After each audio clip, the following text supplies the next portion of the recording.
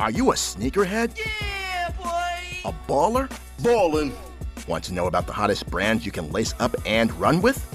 Well, get ready, because we got all the details right here.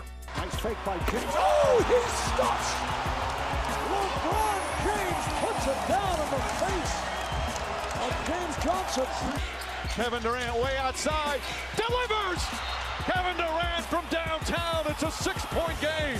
And it goes off to Kobe, dribble drive Kobe underneath, puts his nose on the line again, makes the basket, he's fouled. Oh, what a play. And Kobe, after he was fouled, after the ball nestled in the net, he waved to a cameraman down in front, says, take my picture, baby. Sixers running the break. Iverson accelerating for the jam. It's Kicks and Bricks, where we got game on the streets and on the court. Money's gotta be the shoes. Shoes. You sure it's not the shoes? I'm sure, Mars. Money's gotta be the shoes. And here's your host, Jamel Cutler. What up? Welcome to Kicks. Today we have my boy from the West Coast, R&B singer, Elijah Blake. What's up, bro? How you doing? What's happening, man? All is well. Well, I gotta correct you. I live in the West Coast, but I'm from the East, but the South, Florida. Oh, you from Florida, Miami? Yep, Palm Beach County. But every time I say Palm Beach County, niggas be like, what's that? So I gotta say Miami. Like, and I'm like, oh, okay, cool. Yeah. You kind of sound like it. You kind of have the accent. You hear it a little bit? Yeah. It come in and out. Like, if I'm around my family, then it gets hella, like, country. But then other than that, like, I can kind of, like, disguise it pretty well. All right, man. So, first of all, congrats on the new album, Neon Eon. Like, are you happy with the way that the album's been received so far? Thank you, man. Yes, I couldn't be happier. I feel like I finally got my team. Like, I've always admired how people like Travis Scott and like I wouldn't even necessarily just say Travis, but like Drake and who else would I say move? Tyler, the Creator. Like, they kind of move in this indie structure where it's just them and the team and less traditional major label does everything and they're not hands-on. And so this project, I felt like I put together my team. Like, so when I was on Rock Nation, Jen Duke handled my marketing, but I always loved how she dealt with artists on a day-to-day between myself, Cole, Rihanna, and who else? She was dealing with Melanie Fiona. And I just love that. So now with this go around, I was like, okay, Jen, I need you. Natalie Goudet, I've always thought she just was an incredible publicist and just how she carried herself. And also, like, I think there is power in a beautiful woman walking in a room and representing you. So Natalie made sense. Peter Thea was actually like the co-president of Def Jam when I was signed there. And he was one of the few people that I felt like wasn't affected by all the BS. So he now manages me. So this is kind of like a team that I've cultivated throughout my journey with dealing with terrible people and good people. And I've kind of like paid attention to the good people, the good guys in the game. And now that team is structured around that. And I'm really proud of it. All right. So like telling meaningful stories is like a central theme, like throughout your music. Like for those of us who haven't listened to the album yet, like what type of themes can we expect on Neon Eon? So the intro track is probably maybe sometimes, depending on what day you ask me, Caramel Carousel might be my favorite song on the album, just because I learned through COVID. I was in a relationship during quarantine, and I realized that a lot of people just are coexisting. They're not really in love. Relationships have kind of become more transactional. So it's like, I'm with you just because I'm comfortable here. We've built a house together. We share bank accounts or whatever, but I don't necessarily like you. I love you, but I don't necessarily like you. So people have been able to disguise that with a fly-by-nights, two ships passing in the night type relationship where, okay, I go to work 9 to 5 and you might go to work 6 to 10. So we really only got to deal with each other's mess 1 to 2 hours throughout the day. And it's easy but when you got to be stuck in the house with somebody for like 9 to 10 months at a time, 24 hours, and the whole world is shut down, you really learn things about yourself, your triggers, your trauma. And I realized love is a choice daily. I got to decide I have to choose to love you every morning. You have to choose to fall back in love, fall deeper in love with me every morning. So that's why I love that song, because it's saying you make me want to fall in love over and over and over. Like I choose, when I wake up in the morning, I'm choosing this again. You get what I'm saying? And plus on that track, Caramel Casanova, it was like a lot of Prince like influence throughout that Def- song, like with the guitars. Was that by design to pay to pay to pay homage to him?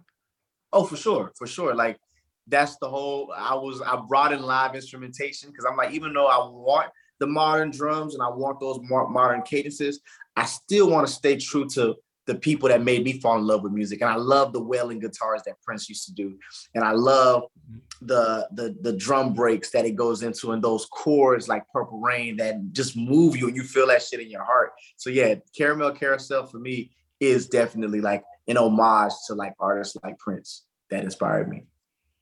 You know, and the font that you use on the album cover what kind of reminded me of the Purple Rain album cover, like the old one from back in the day. Ah, Um, that's a good catch. And that was an yeah, attempt.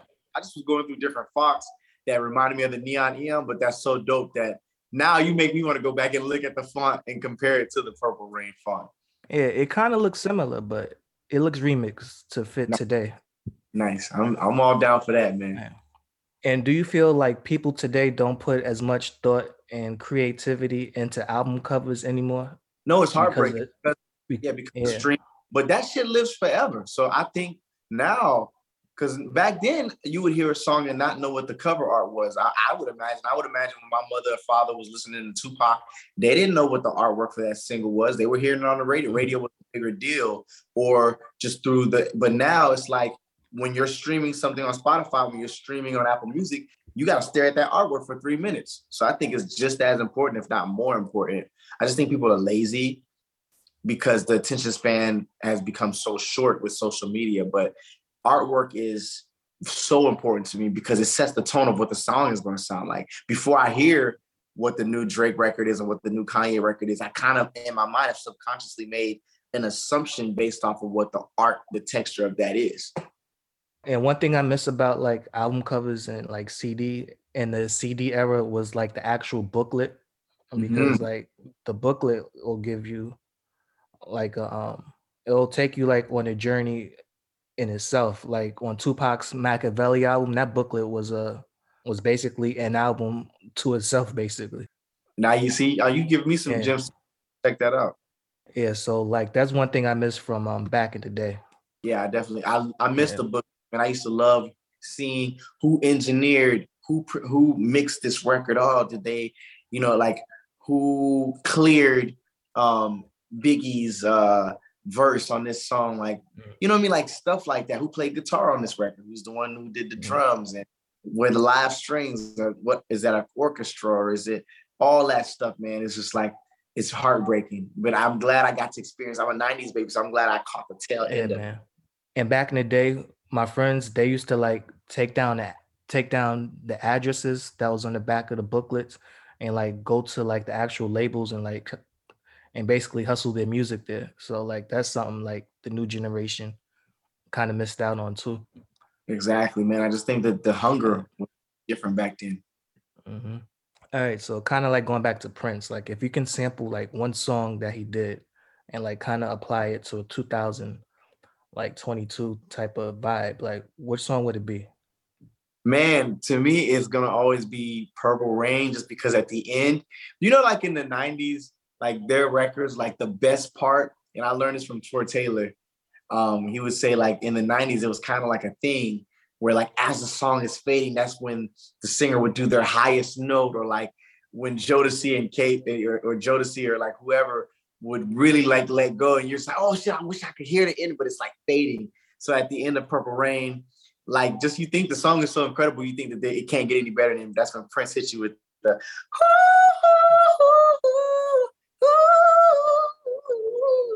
like that.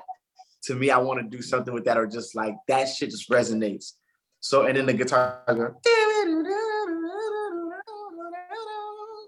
like that shit is just like amazing to me. How about Hendrix? I think a lot of people would dig his music if somebody sampled it today. For sure, for sure. And the funny thing is, my infatuation with Hendrix is more so. So my infatuation with Prince is stylistically and musically in his songwriting. But my appreciation for Hendrix was more how he dressed and how he wore the clothes. I just was always interested in how he presented himself. You know, it just wasn't how, when I look at, I wasn't born in that era, but when I look at how Black men photographed, it just was like what Hendrix had on, he could wear that shit today and still be ahead of his time. So to be that far ahead of your time, then his mind just had to be somewhere else, like the military jackets and just, you know, just how he presented himself was just like, wow. Like, I love the fact that he was comfortable enough to set himself apart so early when segregation was such a big thing and people were just so used to seeing Black people one way, you know? Prior to this interview, I was digging in the crates since I know that you was a big Hendrix guy. Yeah. And I came across Janis Joplin. I don't know if you heard of her. I love it. Yeah, she was from back in the day. Baby. I love that. Like, would you ever like sample one of her songs? Because like, to me, like, all right, so bet if I close my eyes and just heard her song and just heard her singing, to me, she sounds like a Black woman, like Adele. Like, if you close your eyes and listen to her sing, you won't think that she's white. So yeah, Janis, that grit, that grunginess to her tone, like it was so raw. Her voice gives me chills. It just gives me chills because I feel that pain. And yeah, it is there. It's ambiguous in that way. And I love Janis. All right, so Keyshia Cole, she's another frequent collaborator from you, and she's also on your new album. What type of artist is Keyshia to you? And like, do you have any like funny stories with her? Keyshia, frequent collaborator doesn't even begin to explain my relationship with Keyshia. I don't know that there is another person in the music industry who I am closer to than Keyshia. There is this, we fight like family. We love like blood. Like, it's just like when she had COVID, I pulled up to her crib. I was like, I don't care if I get sick. I'm just gonna make sure you got your tea and you good because you got kids. When my grandmother died, she was calling me every day when I didn't want to talk to nobody. She was like, "You gonna talk to me? I just need to hear your voice and make sure you good."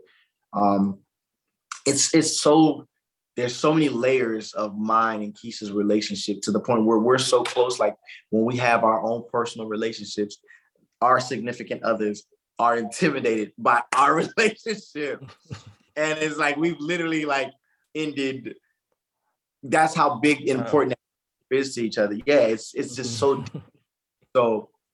just watching, but I've always sort of like, you know, you don't see it, but the way that your impact has been set up, I don't know if there's been another woman in R&B that speaks to Black women like you do other than Mary J. Blige. There is some reason, for some reason, the way that Black women trust Keyshia Cole and Mary J. Blige, it's forever. And this is why Keyshia hasn't put out an album in so many years, and she's on the Shade Room every day. The Shade Room is not posting her as a favor. She's not paying them. She's not even signed to a label.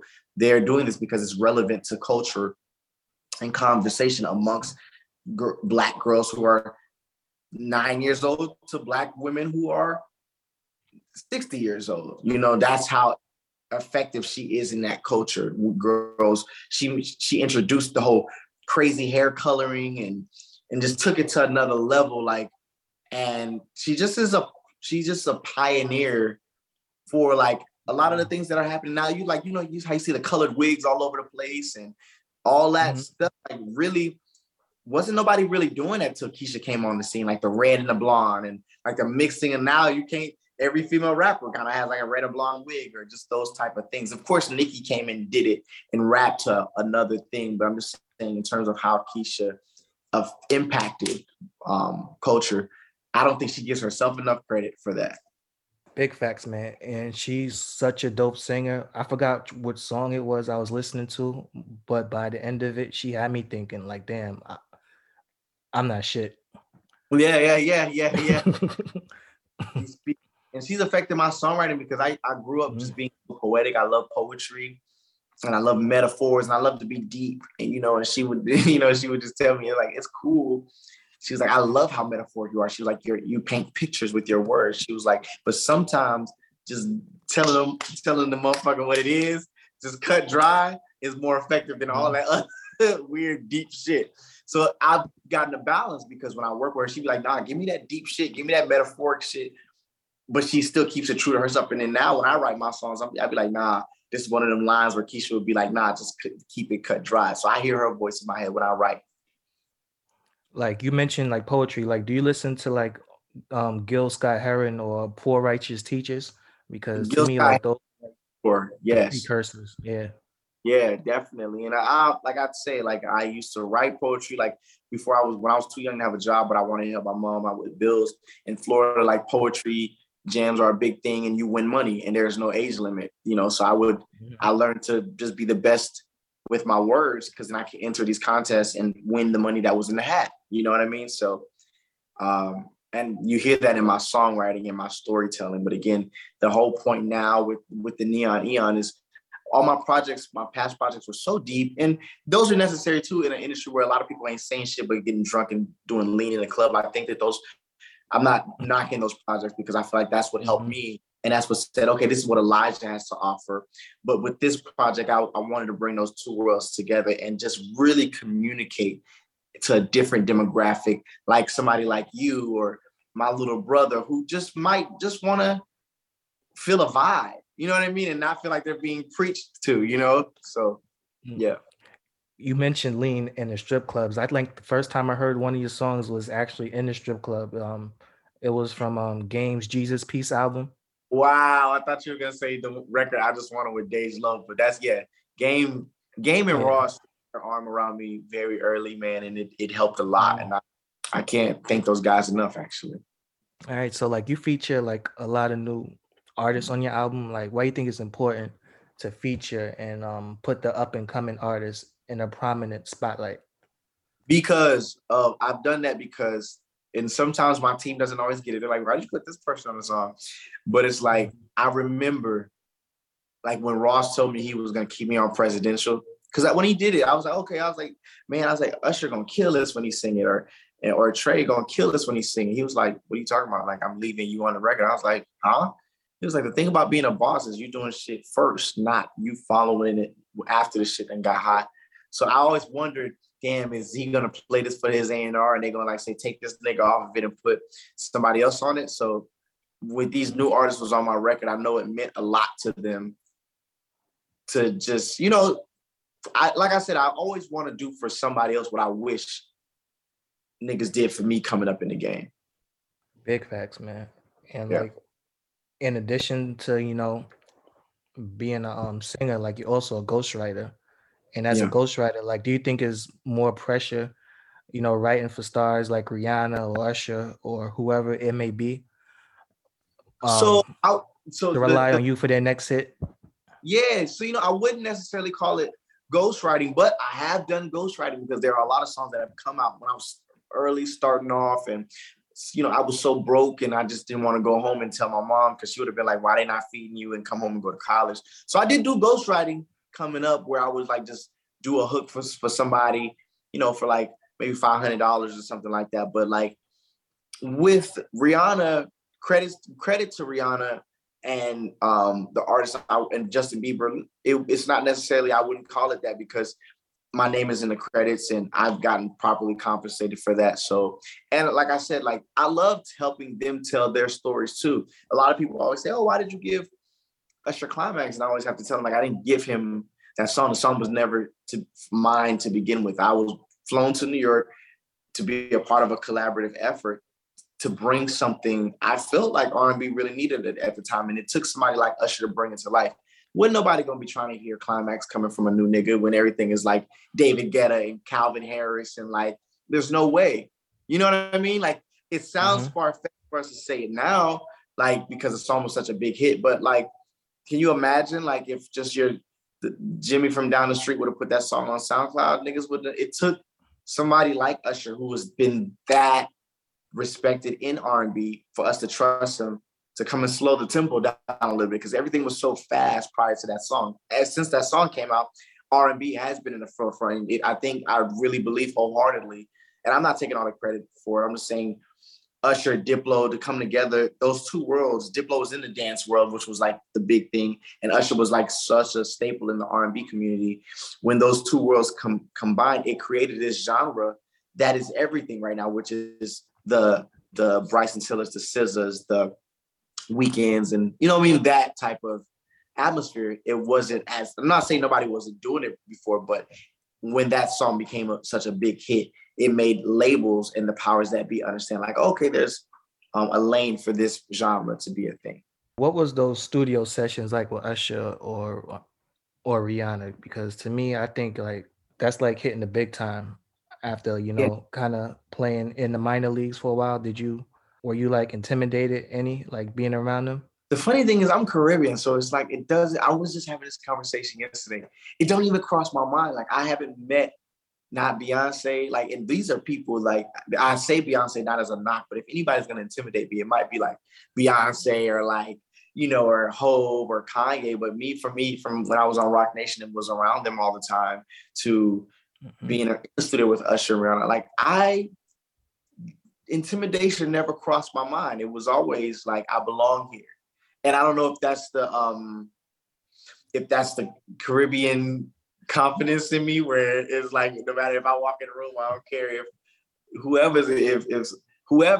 if Obama's in that room, I feel like I belong in this room. You know what I mean? And I think that's what has afforded me the blessing to arise to the situation or to the challenge, as opposed to like say me being like starstruck or like, oh shit, and fumbling the ball. You know what I mean? All right. So right now, like Versus is a big thing right now. Like I just seen not Anita Baker. Or was it her? No, I think it's Shaka Khan and Stephanie Mills, right? Yeah. I think they're gonna be doing a Versus soon. If you can do a Versus against anybody, like who would you pick? Damn, that's a really good question. I'm trying to think of who's had a new artist that has come out that's had like just as much success on the songwriting side as the artistry side, a la like how Babyface, like I think that's what was so fun about Babyface's Verses, and it's because like he was able to pull out things from the vault that he wrote, and also he had hits on his own, you know what I mean, records on his own that was like killing. I'm just trying to think of who is like I would love to do one with she's actually on the album Money Long. She was formerly known as Priscilla Renee, but people don't know. They're always like, they're thinking she's a new artist, but she like wrote California King Bed for Rihanna. She wrote some songs for Chris Brown, and she's really kind of having like a dope moment right now as an artist. And there's so much mutual respect and love, and we kind of came up together. So that would be like a really cool and fun one, because I love when people see her on my track list and like, who's that? I'm just like, if you only knew to pull up this girl's discography, like it's no joke, you know? And that's really fun, because I've learned with myself, a lot of people who know Elijah Blake, the artist, they don't know that I wrote for Usher, Rihanna, or Justin Bieber, or Trey. And then a lot of those people, sadly, but it's lately because of the success of this project and like the recent songs, it's less. But there was a time where people would just know Elijah Blake, the songwriter, and didn't know my music, my personal music. You know what I mean? So those two worlds, the art of bringing them, and it used to stress me out a little bit, but then I would think, I was like, well, no, that's just the lane of artists that I'm in, because Lauryn Hill didn't have to choose about being a songwriter or a singer. She wrote all her own music, told her own stories, and people didn't know that she wrote All That I Can Say for Mary J. Blige. Like, she was getting them all. And sometimes I feel like society makes you feel like you have to pick, do you want to be a singer, you want to be a songwriter? It was like, it's my art. That's like telling a painter, does he want to paint in color or only paint in black and white? He's like, you can do both. That's a part of his art. Are there painters that only paint in black and white? Yes. Are there painters that only paint in color? Yes. That doesn't make them less of an artist than an artist that can paint in both as well, you know? I think Lauryn Hill, if she did a Versus, would be pretty dope, but I don't think she'll like actually show up to do it. We be sitting on that live for a long time, but the impact she was able to make off that one album is amazing. And I think that Lauryn would be an interesting person to do a verse with, because she has the Fugees catalog as well. You know who I think would be good in the Verses too, but like a lot of mainstream people don't really know about her, is Corinne Bailey Rae. She's from she's from England, I think. She's great. She has Shoulder. What's it? It's that song. I just know about 2 or 3 songs from her, but So you can't go for me. up against her, but I know the only person I feel like that can go up against Mary and put up a good fight. Because me and some of I was at a town one time, and me and like some of my friends did like a mock versus where we played what they should play. I think would really be a formidable opponent. Toni Braxton would be a formidable opponent for Mary J. Blige. All right, so like if you can choose any artist from any genre, past or present, to do a versus, dead or alive, like who would you go with? I would get smoked because the people I love, but for them two to go up against each other. Yeah. Not me, thank God. I was like, you set me up for failure.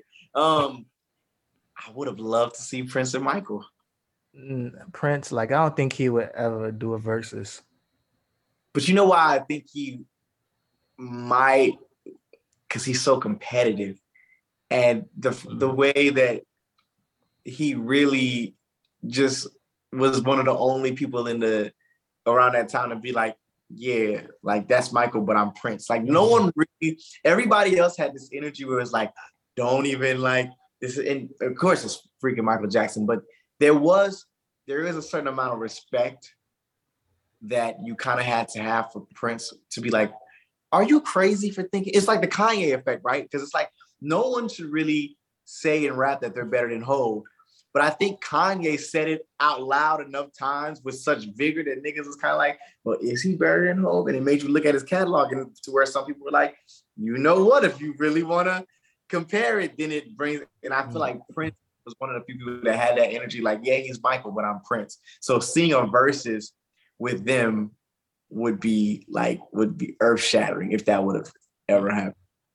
You know, and you mentioned like he is an ultra competitive dude. Like I heard stories about Prince playing basketball, hooping. Like since you're like out on the West Coast, are you a Lakers guy? Because I know a lot of people out there, they're on the Lakers train right now. Man, I've been even before I lived in LA. I've been a Lakers fan since when I was like a little kid, and all I liked about the Lakers was their colors. Then I became the biggest Kobe Bryant fan. And then so I've always, so the fact that now like the Lakers got Bron, and then like I'm a super Lakers fan. Besides Kobe, like who's some of your all-time favorite Lakers? It would definitely be, of course, like when Shaq was over there. Uh-huh. Honestly, it was always Kobe for me. I have other players, but they weren't just the Lakers. Like I would say, I feel like Tracy McGrady is criminally underrated. He's not a Lakers player, but like I just had to find a way to slide him in there. Like T-Mac, because I'm also from Florida, so like, you know, and I went to middle school in Orlando, and like I just really looked up to him just with his business acumen and the endorsement deals, and he was kind of like up there with, and of course Iverson. Those are like some of my favorite players of all time. Of course, Michael Jordan, but like I kind of growing up, I wanted to root for the underdog. I've always been that way. So like when everybody was loving Michael Jordan, I was like immediately like a Kobe stan. You know, when everybody was like loving Iverson, I was immediately a Tracy McGrady stan. Like I always, since a kid, rooted for the underdog. You know, I just caught me a Nick Van Exel Lakers jersey. Like I always like that Lakers team with Van Exel and Eddie Jones be like before Kobe and Shaq really like dominated. Yeah, like those Lakers teams. That's a great, and I think that's one of Hov's favorite players too. I've heard mentioned by him. So yeah, you. Hey man, so like, do you think the Lakers are going all the way this year? They got your boy Westbrook, I think breaking shots. If they don't go, it'll be so embarrassing to be a Lakers fan because that team is supercharged. It's almost kind of like I kind of wish it wasn't so like it's supercharged. Like if they don't go all the way, it's just embarrassing at that point. You guys got you guys have my guy Melo on the team, so like I'm hoping you guys win. Come on, man. We got LeBron, Melo, Westbrook. Like it'll be so embarrassing. Like at one point, the conversation was like, "Who is the greatest like new player of all time?" Is it LeBron and Carmelo? Like remember when it was like the LeBron Carmelo comparison? Mm-hmm. Yeah. So them to be playing on the same team, like, and then Westbrook to even if you ask the right person, some people might tell you Westbrook is their favorite player in the NBA. So it's like a supercharged. It's like the Avengers. Like, what is this gonna be, the Avengers 2 when they don't win? It's like we gotta wait for the game actually happens. Like they have to win. They have to bring it. Nah, yeah, big facts. It has to be this year because Bron, he don't have too many good years left, and the same for Melo too. Exactly. It has to. Has to be. All right, man. So like before we go, we have to talk about your sneaker rotation. Like, what's your rotation looking like these days? Bruh, I was so excited to do this because I will make you so proud. I like literally went. So once my album was done, I kind of, like I kind of bum it out like while I'm working on an album because you don't really have time to keep up with what's coming out. Sometimes you do what you can. You don't really have to. I'll be so focused on the music. I like really am careful about what I eat, what I drink. So when my album was done, I like went on like this little Easter egg hunt, and like I wanted to make sure I tracked down all the impossible sneakers to get, like just shit that'll make motherfuckers want to throw up. But like when they when I step out, because now I'm doing promo and I love fashion. So actually I'm gonna unplug because I just wanna. This ain't about me. This is about. I'd rather show you than tell you and see if you identify what they are. Hold on, my crib is a little messy. My cleaning lady was supposed to come today. She was gonna come around the same time as this. So I was like, okay, let's just come in the morning. But I'm sure you're familiar. Yes, sir. The Union Force. Okay, exactly. Okay, what else we got? We got. That's a big boy purchase right there. Oh, a big boy purchase, but it gets the purchases get bigger. That's an even bigger boy purchase. I told you. I'm not fucking around, bro. I told you I was gonna make you proud, man. Of course, and it gets bigger. Are we still on it? Because look, I'm telling you, I told you when I came up out of the joint. Oh, the Travs? Yep. Like the off-white joints, like I would be scared to wear that outside just because somebody would like step on it or just do something. Because I be trying to bring it back to the love of it all rather than, how it's just gotten so hypey and motherfuckers don't enjoy their shoes. I be trying to let people see me enjoy them and they're like, what is wrong with you? And I'm just like, bring it back to, I always love these. I don't wear them as much as I thought I would wear them, but like I love having them for a moment where I could like fuck with them. Nah, you good with them the off-white ones? Yep. Well, it's more. Of course, I got these joints. Damn, I just fucking cut myself. Of course, these. That's another good Travis Scott's. I want you to, after we get off this podcast, I want you to tell everybody. I want you to tell everybody Elijah Blake got the hardest sneaker collection of anybody that's been on your show. Because I know for a fact I got to. That's it. You won. Tell me I'm not killing everybody that's been on the show. The Balenciagas, Nike D. I was trying to track these. I had a little help from. It's cool because like my Instagram throughout the years, I've been evolving in fashion and I have played with street style. So sometimes if I can't find something or it's like the resale is just crazy, my stylist has, shout out to Nike, he has hit them up and be like, yo, Elijah really rocks with him. And they'll be like, there have been times when they're like, we really rock with Elijah. And I couldn't find these and they sent these to me. So shout out to Nike for that. I really love those. I'm obsessed with Sakai's. So like I got almost. So you basically a hype beast now. I love Sakai's. Like, let me see. I feel like I got all the Sakai's. Nike sent me these, so shout out to them. I didn't even know those had dropped yet. And of course, No ID got me these, and I still rock these every now and then. Was a classic, man. You gotta. Yep. So regardless. When I first signed with him, he got me those joints. So yeah, man, that's like my main rotation. I would say it's not too shabby. Man, that's basically showing off, man. Yes. Man, you got prime Bron, prime Melo, prime Westbrook. That's what I was saying, man. I want when you post this, to please let everybody know of all the niggas that have been on this show, Elijah got the hardest sneaker collection. All right, so which rapper you think has the best sneaker collab?